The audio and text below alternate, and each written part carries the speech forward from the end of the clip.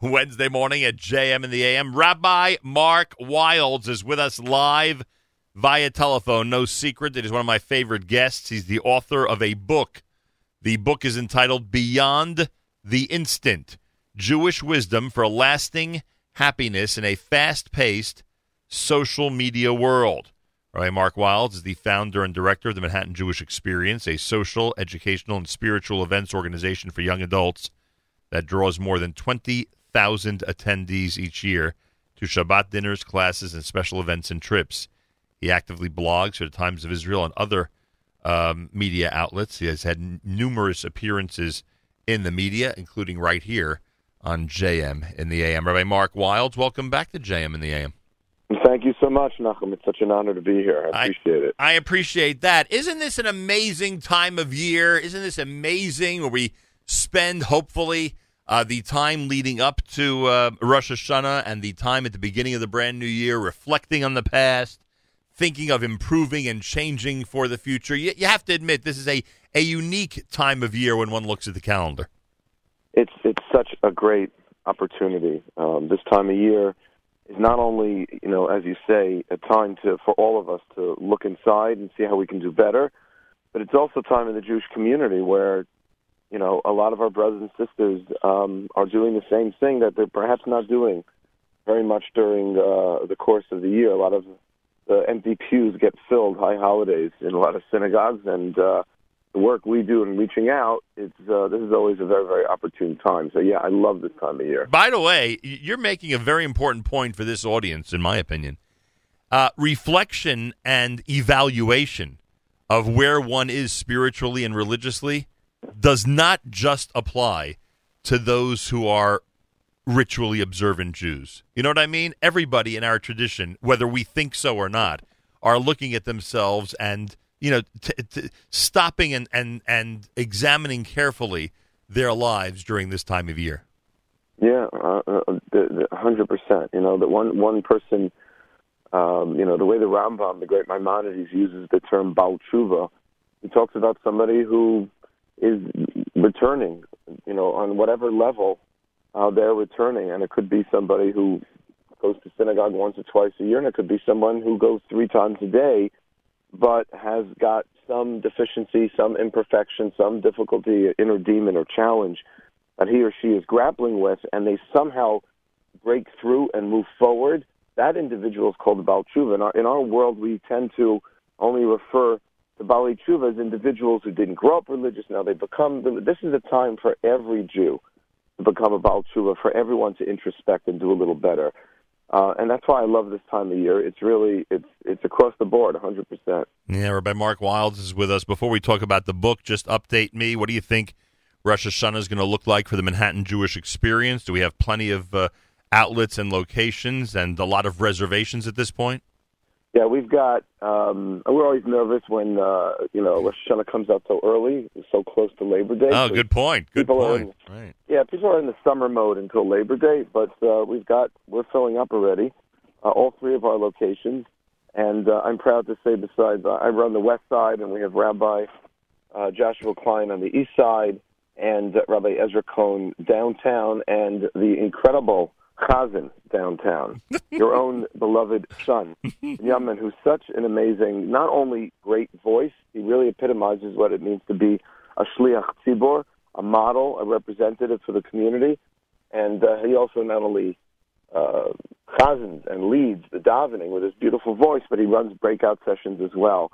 That's our downtown MJE, where we get a very, very large group as well. So, we're super excited. Yeah, we're gearing up. We're getting closer. And I thank you for your heartwarming comments. A lot of rabbis reserve any compliments for the cantor till after Yom Kippur, if you know what I mean. Well, Chazans like as many of the compliments as soon as possible. That's true, even in advance. So, did you think going into this project that Jackie Robinson would be mentioned in your book?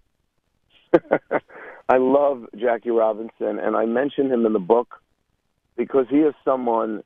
That's the chapter. It's called From Object to Subject. It's right. Such a powerful lesson of where we're all put into situations where we feel like we're victims. And Jackie Robinson, if you see the movie 42, or you read any of the biographies about him, he was an extraordinary personality because he transformed himself from object to subject. He did not play the victim, even though he clearly was, and he allowed his athletic talents to shine by just ignoring the derogatory jeers from the stands, from the fans and his fellow players, who were just screaming and yelling at him because he was black. And it's an unbelievable. I just think he's just a great example of someone who took a situation where he could have been the helpless victim, and yet he emerged victorious because he took control of the situation. That's one of the things I write about in the book. And growing up Jewish in 2018, how does that apply? Growing Jewish, I don't know what you're referring to. No, meaning what do we, or the young people that you're addressing in the book, what do we take away from the Jackie Robinson experience? So, I mean, everybody's got a situation. They feel somewhat of a victim. They feel acted upon. Right. They feel at work, they've got no wiggle room here. My boss is just, coming down on me. I'm in a relationship where I can't, control the way things are going. A situation with my family, a situation professionally, relationships. All of these things make us feel as though I can't do anything.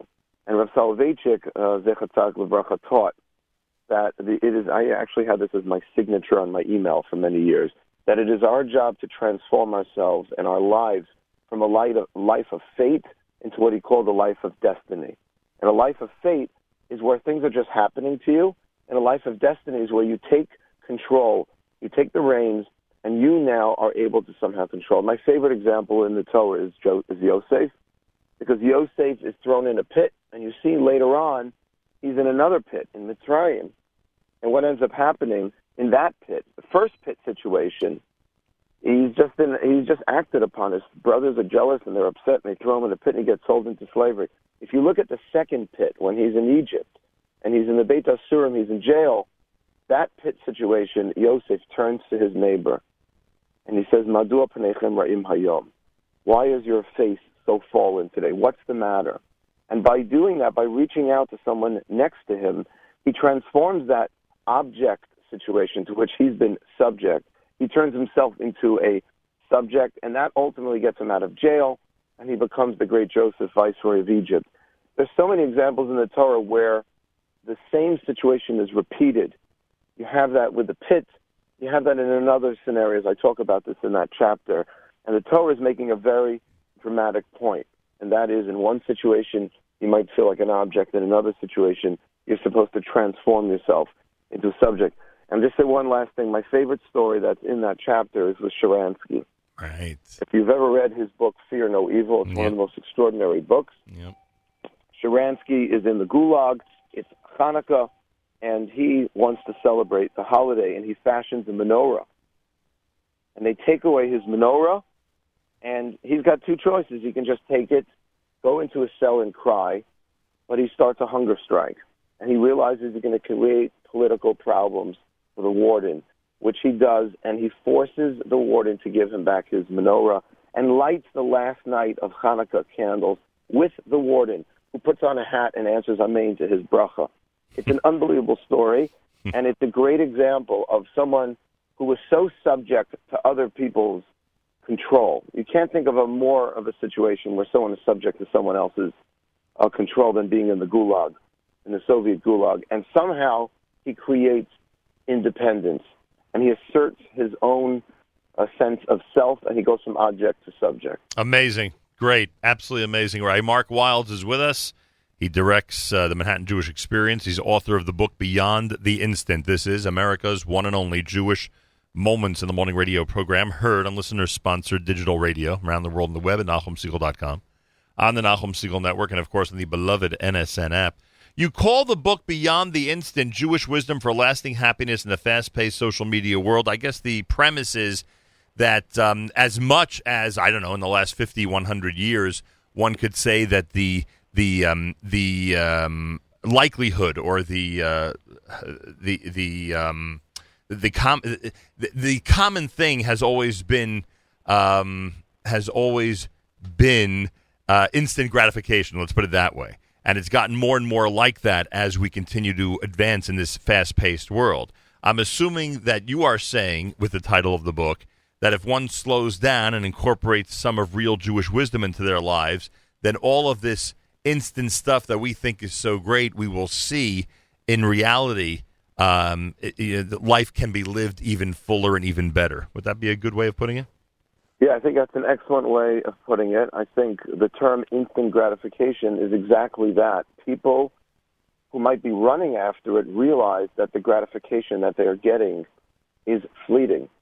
It is not contentment. It's not happiness for the long run. It is just happening so quickly, and it's frustrating. People are not finding happiness and joy. I just saw a new study that came out of 20,000 young adults that were polled in 20 different countries. And the less developed countries ranked higher on a happiness chart. Right. Indonesia, India, Nigeria were on top. France, England, Australia on the bottom, the United States somewhere in the middle. Right. And we've just always assumed that the more money you have and the more economically sound of a society you live in, the happier you'll be. It's not necessarily the case. Money is not a factor in producing happiness beyond the instant. Money can produce pleasure, but it's fleeting. And assuming that you actually have a roof above your head and clothing, food, clothing, and shelter, all the studies demonstrate that money is not a serious factor, a determinant of happiness. Happiness can only come about, long-term happiness, by living a value-driven life with meaning and purpose. And that's the whole point of Torah. That's the whole point of Judaism. And that's what I do in the book. I show 10 different values of Judaism that can help young people have more lasting fulfillment and contentment, and not as much of the joy or pleasure, which we all know is fleeting. And there's probably no greater example of instant gratification in this world and the way that our next generation is living in 2018 than the area of relationships, intimacy, etc. Some authors might avoid that topic. You deal with it directly. Chapter 2 and Chapter 3, you discuss exactly what is going on, what the situation and circumstances are now today, and how instant all these things are being attained. And you argue, rightfully so, of course, with Torah behind you, and with those of us who are in the know about long-term relationships behind you, that in fact those things are so fleeting and really so meaningless compared to the holiness of the real Jewish relationship that we're ultimately looking for. Yeah, it's something that the sensitive amongst the young men and women today, millennials, are picking this up. A lot of them are products also of failed relationships or divorces, so there's a lot of reticence as well. Good point. But the other issue that's happening is that we're not developing, because everything is so fast, we're not developing the loyalty, the dedication, the kind of values that are necessary to sustain relationships for the long run. And we need to just take a look at it. And I use a lot of the teachings of Soloveitchik from Lonely Man of Faith because I really think that book helps. And I also use a lot of teachings from Rabbi Lamb, You Should Live and Be Well, Rabbi Dr. Norman Lamb. He wrote an amazing book in the 1950s called Hedge of Roses, and that is a lot of the source of the material from Chapter 3 on sexuality. And you talk about holiness, Nachum. Holiness is such a powerful image that the biblical term, the Torah term for a prostitute is kadesha, from the Hebrew term kadosh, because a person who is operating in that realm is playing with something that has potential for holiness in it, but obviously is using it inappropriately. But as far as Judaism is concerned, relationship building, sexuality, this is the holy of holies. This is where men and women can develop something deep and long-lasting if it's approached in the right way.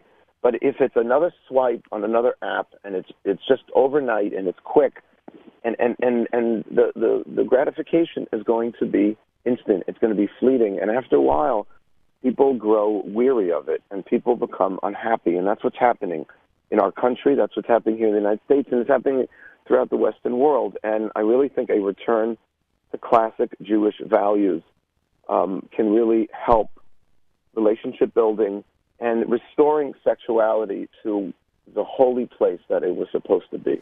And again, this might be the most direct and most obvious example, but you could apply that same a type of strategy that you've described to almost every area of life. It applies to every area of life. It applies to one's professions. Millennials are flipping from one job to the next too quickly. It's not good for career building. It's not good for companies, and employers are complaining about it. And by the way, I will say this also about millennials, because I've done a lot of work with millennials over the years. Millennials are less interested in money and more interested, the studies show, in finding meaning and purpose in what they do. And that's the irony of ironies here, because they're not as driven by money as the previous generation was. They actually want to find something that's more purposeful and meaningful. But because of the instant gratification, because everything is so quick and everything is so fast, a lot of these same young people are not learning the skills to stay long enough in a particular job, in a particular profession and career, to be able to get that sipuk nefesh, to get that satisfaction of the soul that you can only get when you put in real time and years, whether it's in a company or it's in a particular profession. And that's what young people are struggling with, and that's what the book is geared to help people see through by using Torah values. So a lot of the young people out there, their souls really do want to make that move, especially this time of year. But the attraction on the other side is so great, it sometimes just holds them back. It just, like any of us know, being human beings, we know what a Yetzer Hara is all about. And, and often the other way is so much easier, or one might think so much better and happier. But it's interesting that you say, and you agree with me, that their souls are begging them to 100%, make 100%. this transition, they're looking for this, to find the rabbi and the chazan that you spoke about, to explore a little bit. Yeah. Wow. Young people today will look anywhere for wisdom that is going to help them be happier for the long term. We all do. It's just that we have to get in front of our Jewish brothers and sisters with the wisdom of the Torah, because if we don't present that to the large numbers of young men and women that are not engaged Jewishly, they're going to find something someplace else, which may or may not help them. But it's not going to matter, because they will look for it anywhere. There isn't, unfortunately, the same kind of allegiance and loyalty today to Jewish tradition amongst the less affiliated or the non-observant that there used to be 30, 40 years ago. I mean, I feel it. We just celebrated 20 years of MJE. This month was our 20th anniversary. And I feel it in the last 20 years. There's been a shift where the young people who come, they're less connected. They're amazing. They're just as talented and wonderful. And as you said, they're interested. They're open, but they're less connected. And therefore, they're not going to necessarily look for those values in Judaism. And therefore, it's our job in the Jewish community, it's our responsibility to do as best as we can to be there when they're looking for that wisdom, and to say, why don't you check this out? You're Jewish. This is part of who you are. Why don't you look at this treasure that's right, that's been sitting here the whole time? It actually has something to say about the issues you're grappling with. Rabbi Wilds, do you have particular admiration for those Orthodox Jews that won't turn on their phones until Sunday morning? Sunday morning. There are people out there who are disciplined enough, and they say to themselves, I met someone like this last week, that's why I mentioned it, that, because of this instant that you write about, and because it affects us, ritually observant Jews, like it would affect anybody else, they try very hard to not touch their phone till sunrise on Sunday morning. I mean, that's unbelievable. It's incredible. Just to keep that whole spiritual feeling around, It's amazing. I don't know if I ever shared this story with you. It was actually another radio show talk host. I heard this from Marianne Williamson. I don't know if you know her. Mm. And she told the story that she was sitting with her 8-year-old daughter. I have this in the book. And they were in Michigan at the time in Detroit. And her 8-year-old daughter was working on her video game she was playing. And in the background, there was a movie showing. And there was music playing, because that's what kids do today. You can't just do one thing. Right. So she's playing a video game, watching a movie, listening to music, and the mother's working on her stuff. She's doing her emails on her computer. And the mother and daughter are working side by side until, bam, everything goes off. The lights go down. There is a blackout in downtown in Detroit. And the daughter gets a little nervous, and there's no light. So what do? They light a candle. Right. The mother lights a candle, and there's nothing else that they can do, so they just start talking to each other for 5 minutes, 10 minutes, 20 minutes go by. And then, bam, everything goes back on, and the little girl goes back to her video games, the mother goes back to her emailing, the movie gets back on, the music. And then like 5 minutes later, this little girl turns to her mother and says, "Mommy, do you think we'll ever get that chance again?" And the mother asks, "Chance? What do you mean? For what?" And the little girl, an 8-year-old, says to her mother, "To talk like that was really fun. We never do that." I was thinking about it. That's Shabbos. We turn everything off. We light a candle, and we focus on each other, and we're able to have quality time with our Creator, with our fellow human being, in a way that's just not possible. It was never possible, but it's more impossible today with all the devices and the technology and just so much noise. Yeah. So I'm actually having an easier time selling Shabbat than I ever did before, if you will, because people see the value in it. People know that if they don't turn their devices off, their brains are going to be fried, and it's this is just one thing that is just so simple but powerful about Judaism that could be so transformative in the lives of young people today. I love the fact that you say it's easier to sell Shabbat for that reason. I never thought of that. That's very cool. Rabbi Mark Wilds, the book is called Beyond the Instant. How do people obtain the book? So there's two ways. You can either come to MJE a week from tonight. I'm doing a book launch, and it's 131 West 86th Street, the 10th floor of the Jewish Center, where MJE's headquarters is based. And it's a happy hour / book launch. It starts at 6 o'clock. I'll be getting up and speaking at about 7:30. And it's also a charity drive, because one of the other messages in the book is giving. We always think that happiness comes from getting, but Judaism teaches happiness comes long-term, beyond the instant. Takes place when you give. So it's a giving event. Some of the proceeds are going to some of the local charities. We're teaming up with 3 or 4 other tzedakot, and who will be present there representing their respective organizations. JASA for senior citizens, Heart for Israel, which brings kids from African countries to Israel for life. We've interviewed them, sure. Surgeries. Right. Yeah, they're unbelievable. So we're doing all that together. That's one way of getting the book. The other way, if you can't make it, is just to go on Amazon.com, order the book, and if you like it, give me a nice review. That's appreciated. It is Beyond the Instant. You can just Google it, Amazon.com. Rabbi Mark Wilds, Beyond the Instant. By the way, one last point. I believe it was in your book that I read, and I thought this was brilliant, on the subject of charity.